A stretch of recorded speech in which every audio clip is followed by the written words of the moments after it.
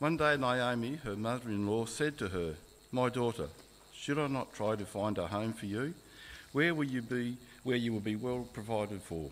Is not Boaz, with whose servants' girls you have been, a kinsman of ours? Tonight he will be winnowing barley on the threshing floor. Wash and perfume yourself, and put on your best clothes.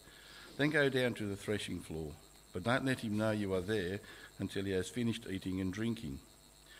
When he lies down, note the place where he is lying. Then go and uncover his feet and lie down. He will tell you what to do."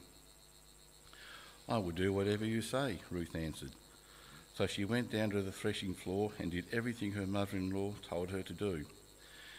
When Boaz had finished eating and drinking and was in good spirits, he went over to lie down at the far end of the grain pile.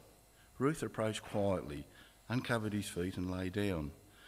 In the middle of the night, something startled the man, and he turned and discovered a woman lying at his feet. "Who are you?" he asked. "I am your servant, Ruth," she said. "Spread the corner of your garment over me, since you are a kinsman redeemer."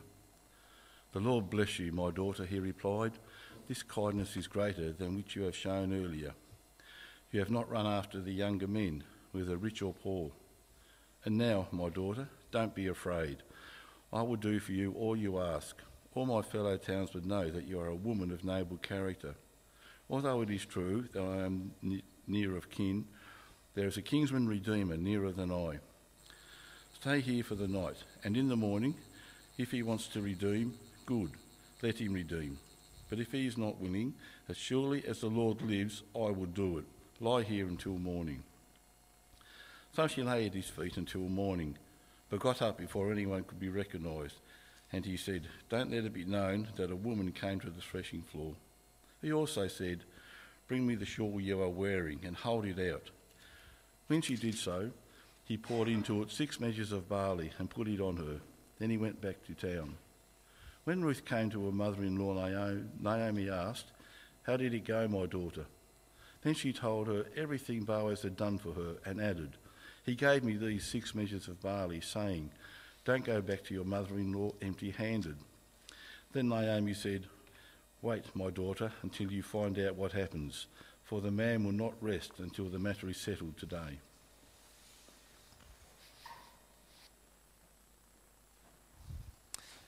Thank you, Steve. Keep your Bibles open. You're probably thinking, as we read that, there's just a lot of really strange things that happen in this story. It's kind of odd to us. And yeah, that's true. There's a massive cultural disconnect. But we're going to be explaining those things this morning and coming to understand this passage together. So bear with us as we do that. Now, you've probably heard, or I'm guessing you've heard, of the story of Dorothy and the Wizard of Oz. It's like 70 years old, so it's probably not new news. But you know that Dorothy was sucked up by the tornado. She was, dumped into Oz with her dog Toto. You know the line, we're not in Kansas anymore, Toto. I've never seen this movie either, actually. That's pretty sad, isn't it? But you know the story. Like it's a pretty scary situation for young Dorothy to find herself in. And it's no wonder that the rest of the movie is Dorothy, trying to get back home to Kansas and looking for a way to get back to her home. And of course, if you've seen it, you'll know she does. Actually, the way home has been with her the whole time. She's got her red slippers, shoes, high heels, I don't know, red shoes on. And she gets home with that mantra, there's no place like home. There's no place like home. And then she's back in Kansas. But it's such a true sentiment, isn't it? There's no place like home. Many of us would testify to that. Many of us would agree to it. We experienced lockdown a few months ago. We got to get very, very familiar with our homes. We began to perhaps resent them just a little bit. Now that that's changed and we're spending less time, maybe we're longing for our homes again, thinking, life was so much simpler back then. I wish I could go back home. There's no place like home. Some of you take that so seriously that you literally holiday within eyesight of your homes. Like, there's no place like home, is there? It's the great Australian dream, isn't it? Home ownership. We love our home. Yeah, as a concept, it's a very special, very important thing, isn't it? I read a journal article this week, and this is how it defined home. It said home is a place known intimately. It's defined in terms of the kinds of relationships people have or would like to have. Deeper still, home is a representation of cultural identity and provides a collective sense of social permanency and security. There's a lot of bit of big academic words of people trying to justify their salaries in there, but you get the point. Home matters. Home is important to us. Now, last time we met Ruth, as Melinda pointed out, we saw that her immediate needs had been met.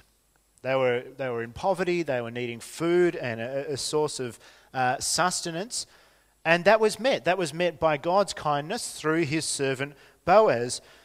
But we also saw that chapter 2, ended with that very unusual line that kind of just was a bit off, wasn't it? That line, and she lived with her mother-in-law. There's something still yet unfulfilled in Ruth's story. She has no home of her own. God's kindness had met her immediate needs, but what about this? What's God going to do now? Well, Naomi sees the issue. Naomi sees the problem here, and we see that in verse 1, which kind of introduces this chapter to us. Look at verse 1. One day, Naomi, her mother-in-law, said to her, "My daughter, should I not try to find a home for you, where you will be well provided for?" If you've got a Bible in front of you, you might notice there's a footnote there. The word home is also the word rest, which we met earlier in chapter 1. Naomi says, there's a problem in your life that we need to solve. You need a place. You need a place of home, a place of rest, where you can be well provided for. Relationship, identity, permanency, security, all these things that Ruth is without. How will God's kindness provide now? But even more, broadening the horizons, how does God's kindness provide the home and everything that it brings that you and I need, that you and I are seeking? Well, that's the question that this passage answers for us this morning. And that's what we're going to see together.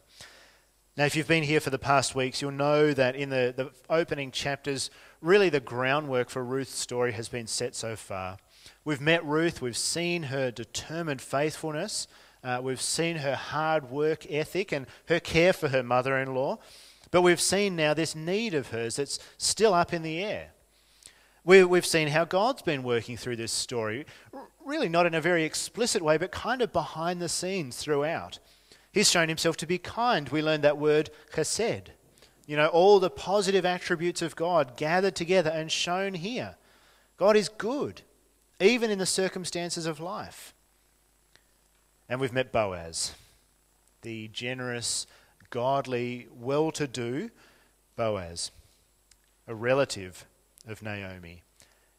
And we heard last time we met, a kinsman redeemer, whatever that means. We'll find out shortly. So the scene is set, but now comes into play the most bizarre set of plans than you're going to read in the Bible. Look at verses 2 through 4. Is not Boaz, with whose servant girls you have been, a kinsman of ours? Tonight he'll be winnowing barley on the threshing floor. Wash and perfume yourself and put on your best clothes. Then go down to the threshing floor, but don't let him know you're there until he has finished eating and drinking. When he lies down, note the place where he is lying. Then go and uncover his feet and lie down. He will tell you what to do. Don't miss just how scandalous this plan is. Like, this is pretty red hot stuff.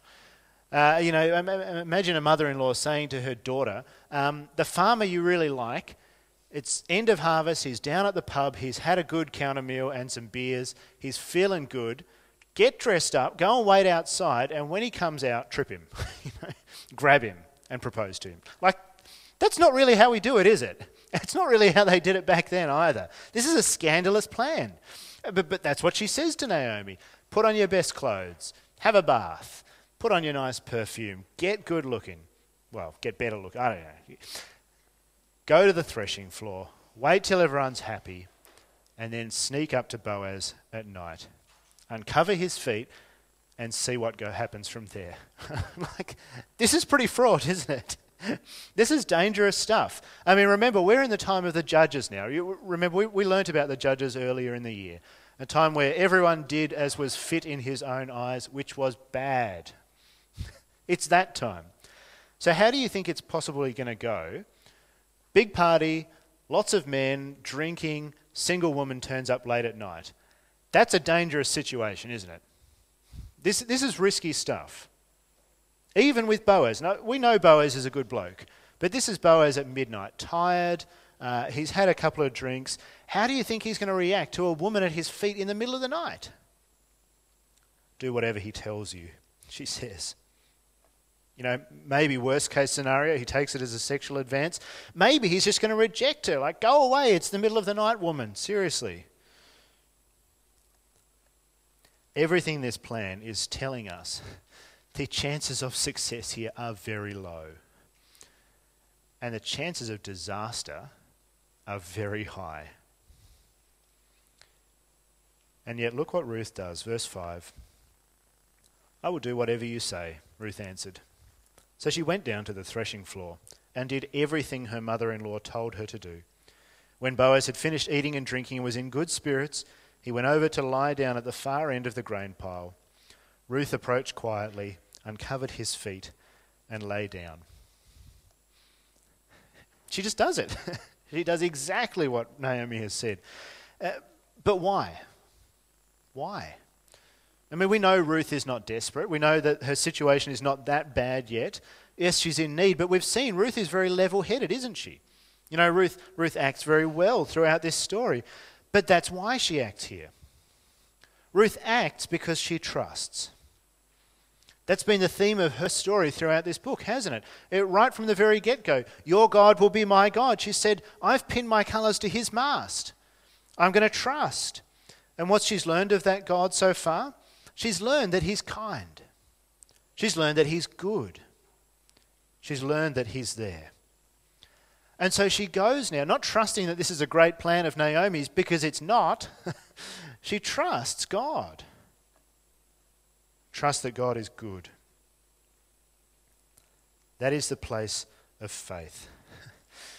Willing to trust and act even when things are uncertain, even when there's a great sense of unknownness, even when there's risk at stake. That is what faith in God looks like. Acting through uncertainty and risk. And I think that's not very much like us, is it? As some of you know, I like to mountain bike. It's my effort to stay cool and relevant. If it doesn't work out, I'll just buy a convertible. Then my midlife crisis will be complete a bit early. But anyway, if you've ever done it, mountain biking is about riding trails, obviously, but trying to ride harder trails and trying to ride harder trails faster and just doing it. You know, the mountain biking slogan is just send it, which pretty much just says point it downhill and go, regardless of what's ahead. I'm not good at that. Melinda's very glad to hear that. I'm not good at that. I don't take risks very well. I got a trip booked in a couple of weeks to Medina Bike Park. Everyone I've spoken to about Medina says it is dangerous. It is steep and it's fast and the trails are a bit nuts and a bit scary. Like exactly what mountain biking is kind of supposed to be. But I don't like the idea of not knowing what's ahead of me as I point my bike down that trail. So what do? Well, I research. That's very nerdy of me, isn't it? I research the trails. I read the description. I read what's coming up. I watch videos of other people going down the trails to see what's on that path. So that I know when I point my bike down that hill, I know exactly what's ahead. I know that there's nothing on that trail that's going to be too dangerous or too risky for me, theoretically. But that's how we work, isn't it? That's how we as people act in life, isn't it?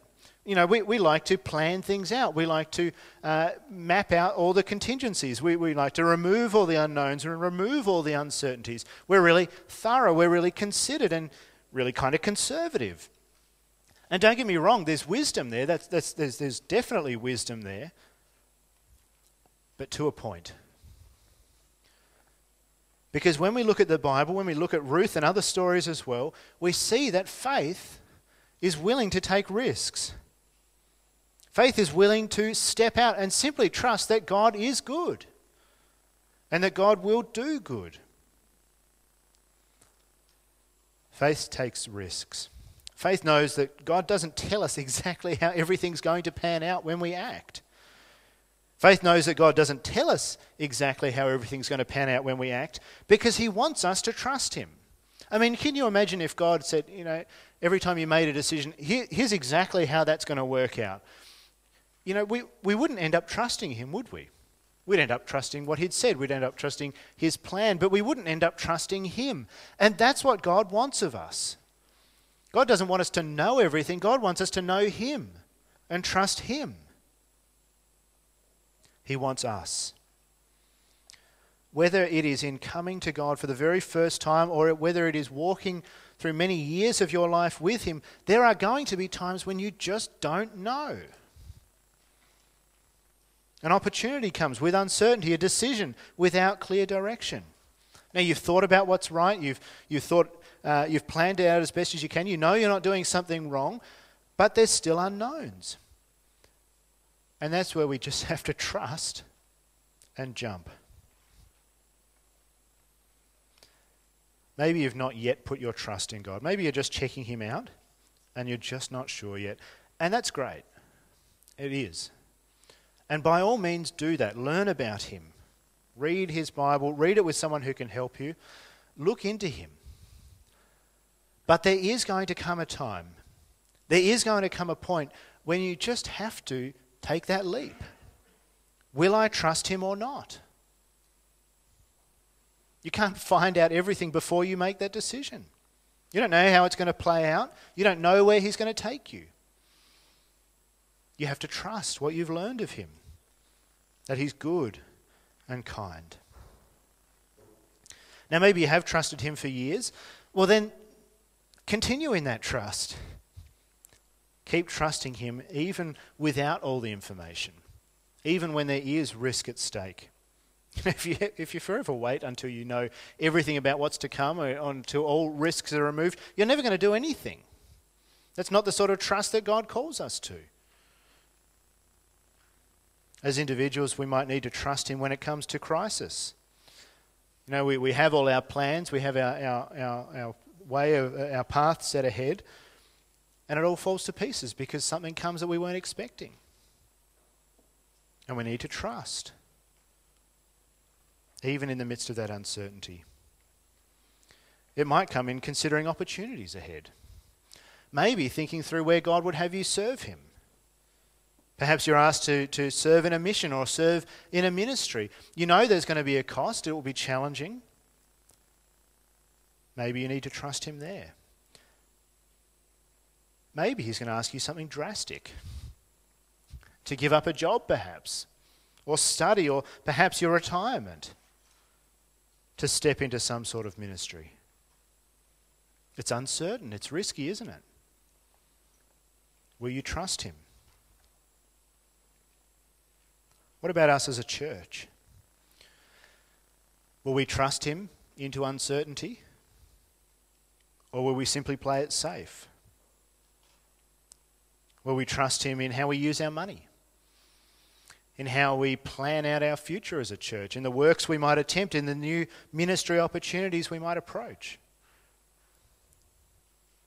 Are we willing to do something drastic, even risky, simply because we trust that God is good? Now we see in this story that both Naomi and Ruth trusted in God's goodness, and we see God's goodness played out to them. Look with me at verse 8 through 13. Let's see how this plays out. In the middle of the night, something startled the man, and he turned and discovered a woman lying at his feet. "Who are you?" he asked. "I'm your servant Ruth," she said. "Spread the corner of your garment over me, since you are a kinsman redeemer." "The Lord bless you, my daughter," he replied. "This kindness is greater than that which you showed earlier. You've not run after younger men, whether rich or poor. And now, my daughter, don't be afraid. I'll do for you all you ask." All my fellow townsmen know that you are a woman of noble character. Although it is true that I am near of kin, there is a kinsman redeemer nearer than I. Stay here for the night, and in the morning, if he wants to redeem, good, let him redeem. But if he is not willing, as surely as the Lord lives, I will do it. Lie here until morning. You got to imagine poor Boaz at this point. He's had a long day, threshing wheat, hard work, big evening of celebration. He is utterly exhausted. He has fallen asleep at the end of his grain. In the middle of the night, he wakes up and his feet are freezing. He's kicked the blankets. It's a horrible way to wake up. Who wants to wake up with cold feet? And he sits up to rearrange his blankets, and he gets the fright of his life because there at the end of his bed is a figure in the darkness. And it's a woman, not supposed to be there. What's going on? This is the weirdest dream ever. Very logically, he asks, who are you? And essentially she says, your wife-to-be. Poor old Boaz's mind is spinning by this point. And we're thinking, what on earth is going on? The customs of this time are very bizarre. Let's just try and explain it. Ruth says to him, spread the corner of your garment over me, since you're a kinsman redeemer. Corner of your garment is literally spread your wings over me, like what we sung in the very first song this morning. It's a symbol. When we get engaged, we give the woman an engagement ring. It's a sign of commitment to be. That's kind of the same here. This is a sign of commitment to be and what that commitment means. Putting your wings over someone is saying, you're close to me. You're under my protection. I'm looking after you. What Ruth is saying is, I want to be yours. I want you to be near to me and look after me. And Boaz responds kind of strangely, doesn't he? He says, your kindness is great. Your kindness is greater than he actually says. Now we read that and we think, well, Boaz is saying, wow, I can't believe you've chosen me. There's lots of younger guys in town, probably better looking guys. I can't believe you choose me, a bit older, over all those guys. But actually that's not it at all. If you've been here for the last few weeks, do you remember what Ruth's first kindness was? Ruth's first kindness was going with Naomi back to Israel. That was her first kindness. Looking out for Naomi and seeing for Naomi's future. So what's her second kindness? It's building on that. It's actually looking out for Naomi even more. See, Ruth is not here because Boaz is so attractive as a husband. Yeah, maybe he is, but that's not the point. Ruth is here because Boaz is the key to looking out for Naomi, to extending her family line. So why? What's all this kinsman redeemer stuff about? Well, let me try to explain it. It's a reference to Israel's law and customs, a bit like what Melinda was talking about. So we've got to remember the land was one of the great promises of God. Here is your promised land that you will inherit. What did they do before they went into the land? They spent a whole bunch of time divvying it up.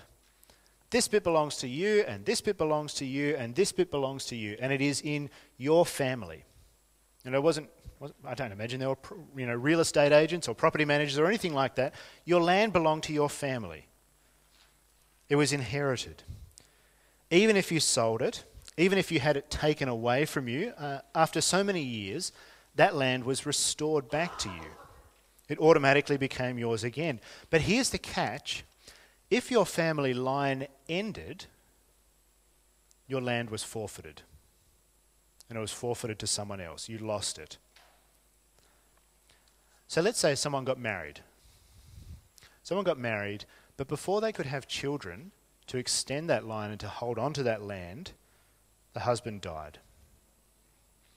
That was a disaster. Because not only was that wife now a widow, her inheritance of land was also forfeit. That family line was coming to an end.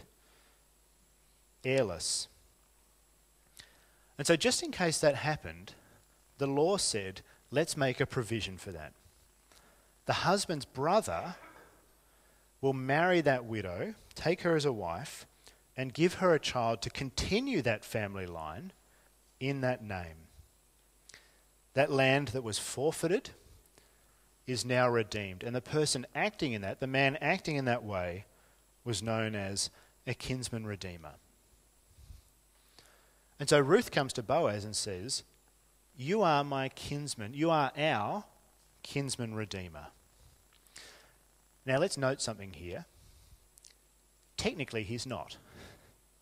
He's not Elimelech's brother. He's not Ruth's husband's brother. So according to the law, he is not technically the kinsman redeemer. There is no obligation. Boaz isn't actually required by the law to do anything at all. He can acknowledge that this is a sad situation and say, but I've got my own obligations to my own family over here. I don't have to do anything. But he has the option of it because he's related. So he could step in if he wanted, but he doesn't have to. And yet he does. And as Melinda said, at great cost to him. His own line, his own inheritance is now put at stake. And what's more, his own life is being given in marriage. You know, this is no small thing that Boaz is being asked to do here. And yet, that's exactly what he does. I will do it, he says. You know, it's utterly astonishing. This totally nuts plan with almost no chance of success goes right ahead. It pays off. It's not a disaster. It is as good as could possibly be expected. How is this possible? How is this all happening? Well, Boaz actually says it right there, doesn't he? Boaz explains exactly how this most unlikely thing could happen in verse 10. The Lord bless you. It's that simple, isn't it? You know, Boaz recognizes what's going on at the heart of this story. It's not good people acting towards one another. It's God acting for them. Yes, Boaz is a good bloke, but God is a great God. And God is the one at work here. And so now Ruth and Naomi's deep need is being met. Their need for security and permanence and identity and peace is being provided for. Their place is found. It's a lovely outcome, isn't it? It's a lovely tying together of this story. It's really beautiful. But do you know why it's really beautiful? It's really beautiful because it is a picture of how God acts. Ruth's material situation is a picture of our bigger and deeper spiritual situation. And we know peace, we know having a place, having security is a good thing, that's undeniable. And we know it's what we need. And we need it because we don't have it. Because the Bible says, you and I, we didn't have that. We were far off. If you go all the way back to Genesis 3, you see what happens when people reject God. What happens is they were taken out of the place that God had made for them. They were forced to leave and go away. And the Bible says that is who we are. Spiritual refugees. Spiritual orphans. We'd been displaced. If you've ever met refugees or orphans, you know the difficulties they face. Obviously their situation is incredibly hard, displaced and alone and vulnerable. But there's so many other things that flow from that, aren't there? So many other issues. The Bible's saying that was us. Not only did we suffer from our terrible situation, but we suffered the consequences as well. We were spiritually homeless. We were spiritual refugees. And not because of something that had happened to us, not because of some external situation that had worked on us, but because of our own choice. We were the ones who'd left. We were the ones who'd turned our back on God. We'd said, look, it looks great over there. Let's go that way. Only to find their despair. We have this huge insecurity hanging over our heads. You know, it's like being in debt to a loan shark. You know, that debt, that's an enormous insecurity, isn't it? You're forever chipping away at it, but forever fearing because that debt could be called in at any moment. And then where would you be left? There was a story on the news about a couple not long ago in that situation. Their debt wasn't even huge. It was about $10,000. And yet it got handed over to a collection company, and just out of the blue, they were sued for bankruptcy, and they lost everything. They lost their house.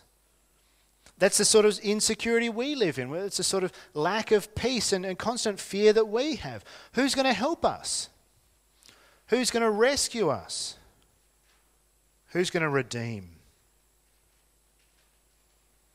Because where Ruth and Naomi had a next of kin, who is there for us?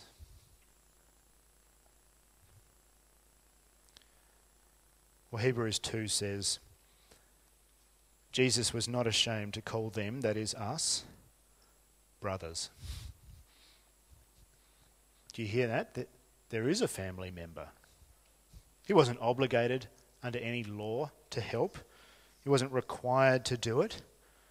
But he came and he chose to be family. He chose to call us brothers in order that he could stand in as our kinsman redeemer.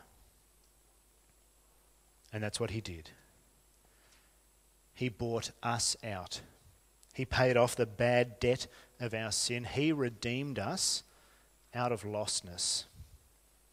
Ephesians 2:13 says this, "But now in Christ Jesus, you who once were far away have been brought near through the blood of Christ."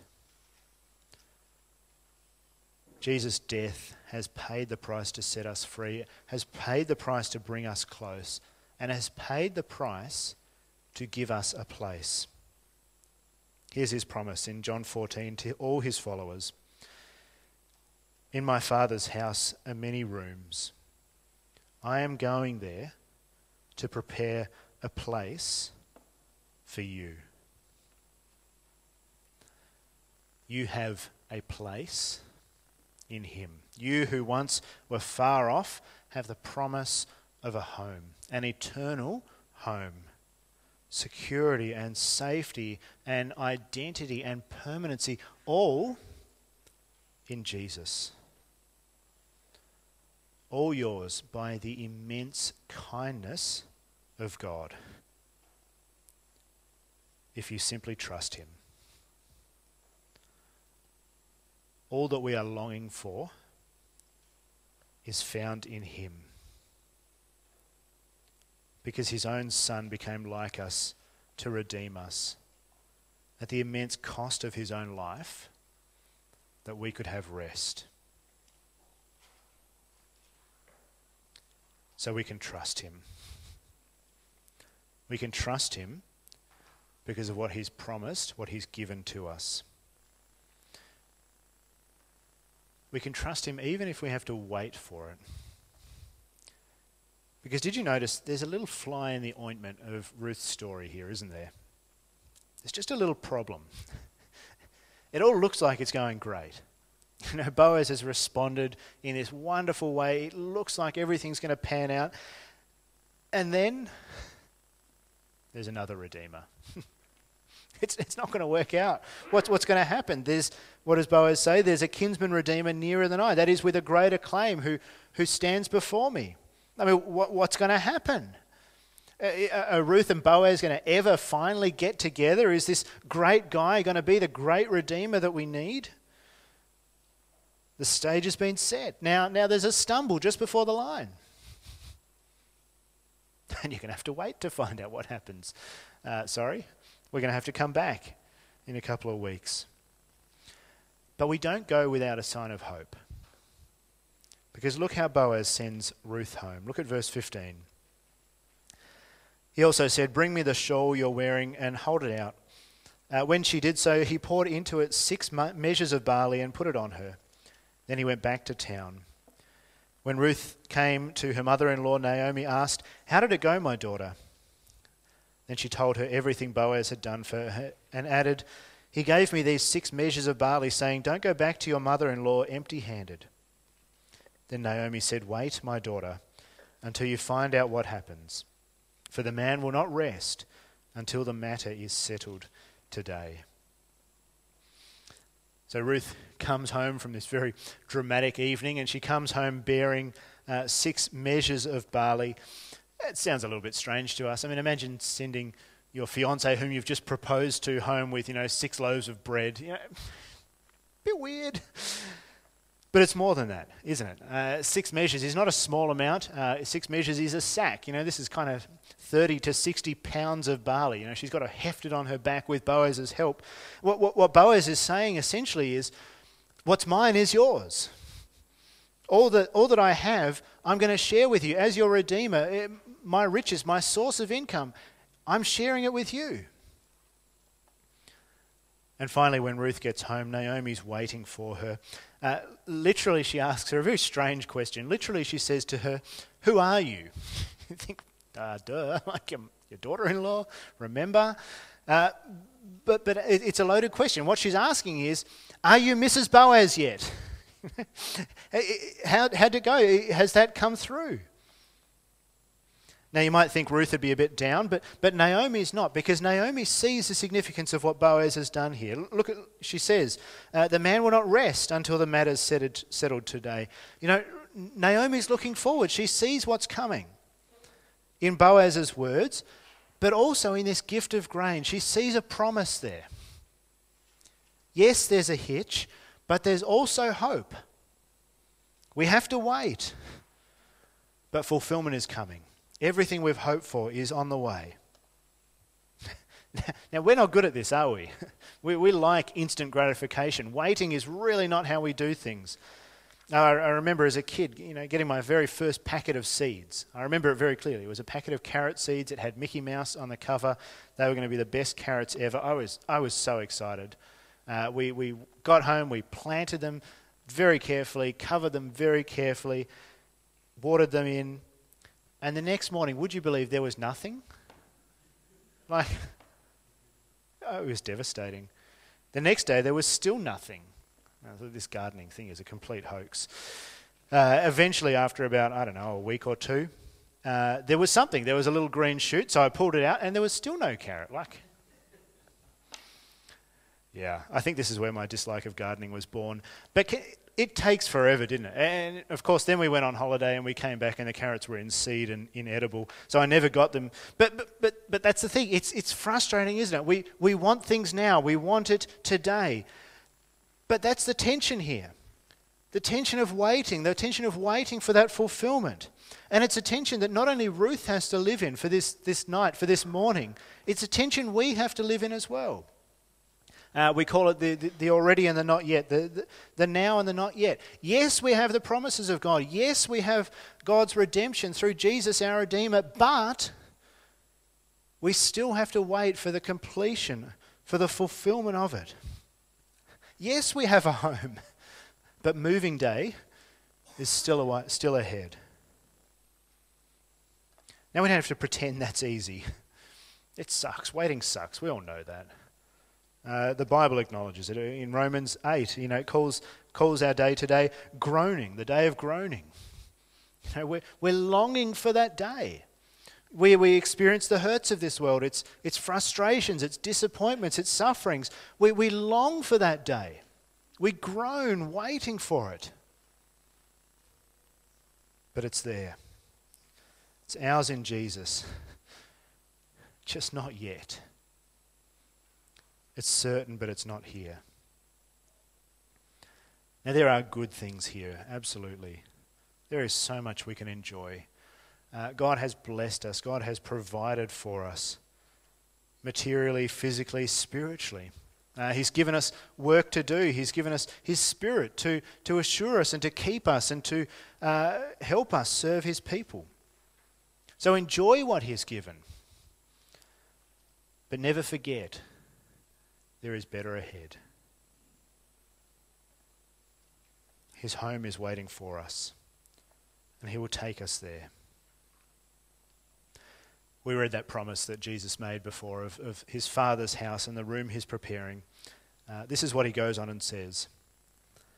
And if I go and prepare a place for you, I will come back and take you to be with me, that you also may be where I am.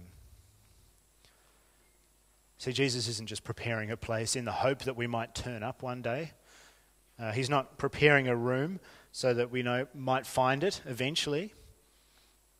He's preparing a room so that he can come and get us and bring us there to be with him. There is nothing you need that he has not provided for you.